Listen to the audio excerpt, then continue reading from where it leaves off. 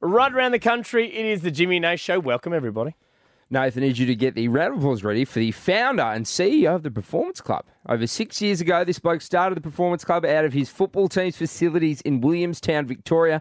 He is a former player in the semi-professional AFL circuit. If it wasn't for injuries, he would have went the whole way. Oh, you and me both, mate. Oh, mate, just three of us. Three could have been athletes. He has a goals lifter standard in the health and fitness industry, has a strong focus on mental health in the industry, and has just recently completed a 100,000-kilometre ultra-marathon from Sydney to Melbourne as part of the Holler Foundation to encourage people to have vulnerable conversations, even joining us on the Saturday for a few push-ups for our Domimo. Please welcome to the show, Dylan Conway! Ah, Dill, welcome!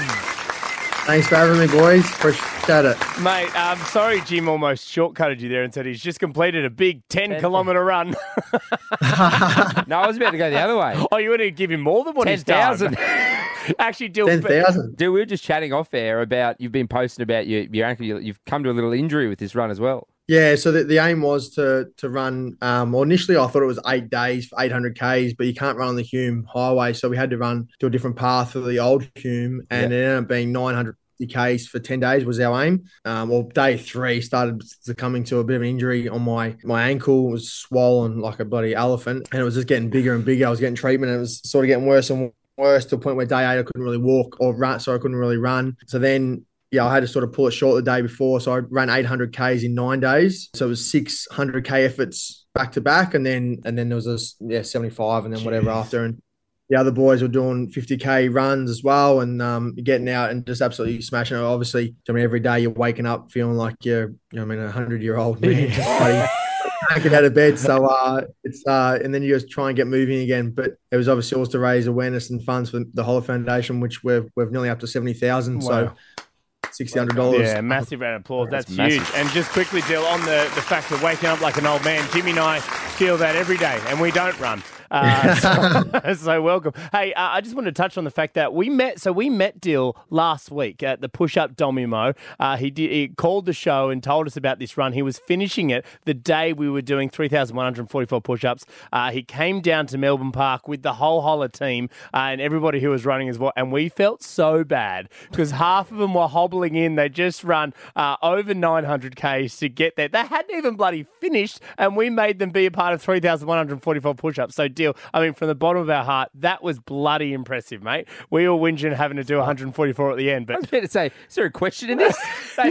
No.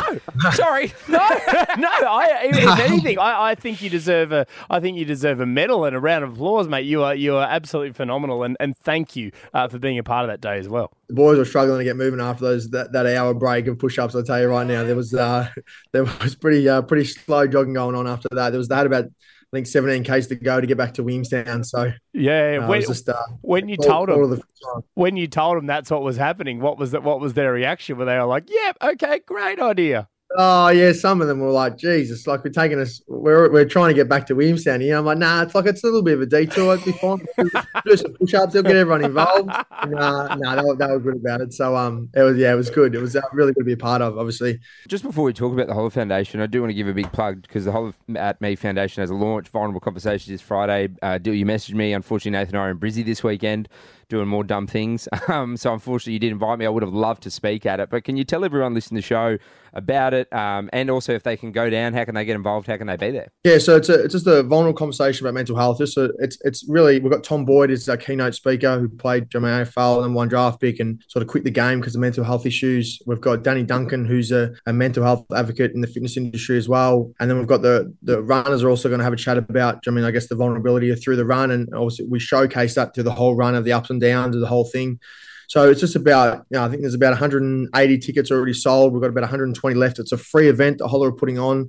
So it's just about getting more and more people to get there. So I guess create that awareness through, that conversation and connection through community. So if anyone, out there wants to come, just jump onto the Holler Foundation website or through the Instagram. They'll take you to the website and grab a free ticket and come along. And it starts at 6 p.m. Can you tell us again about the Holler Foundation as well? Because, to be honest, Dill, you, as Nate said, you called us Saturday morning, you came down, still a little naive. Like Nathan and I do a lot of work with Movember and we love those guys. But can you tell us about the Holler Foundation? Yeah, look, we're a startup mental health charity. We started up about a year and a half ago. It's taken us a fair while to get to this point, but it's all about just, I guess, directly impacting people's lives through educational platforms, even just little things like journals. We've got a research journal coming out, which will just bring people back into, themselves and just every day having a little focus. It could be movement, breath. It could be, there's little exercises that your QR code, you'll scan the booklet and it'll take you to a YouTube with one of the boys from Wellness West where they'll take you through a breathing exercise just for, 6 to 8 minutes. Or it might be a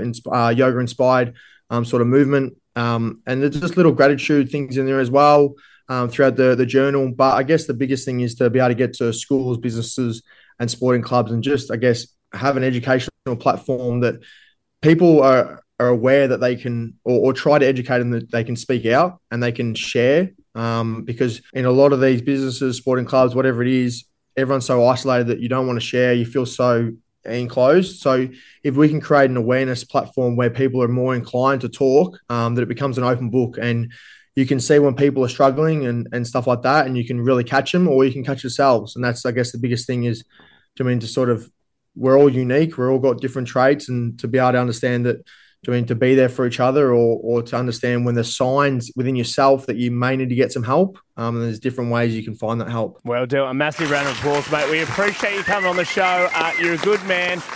We wish we could get down to the Holler at Me Foundation launch of Vulnerable Conversations. I'm assuming you'll probably be running there. Do you use transport anymore or do you just run everywhere now? Oh, I can't run at the moment, but I wish I could. Just hopping on one leg. We can't see him at the moment, but I reckon both of his feet are in ice baths. Good on you, Dill. Dill and Conway, we appreciate it, mate. Thanks for coming on the show. No worries. Thanks, boys. Appreciate it.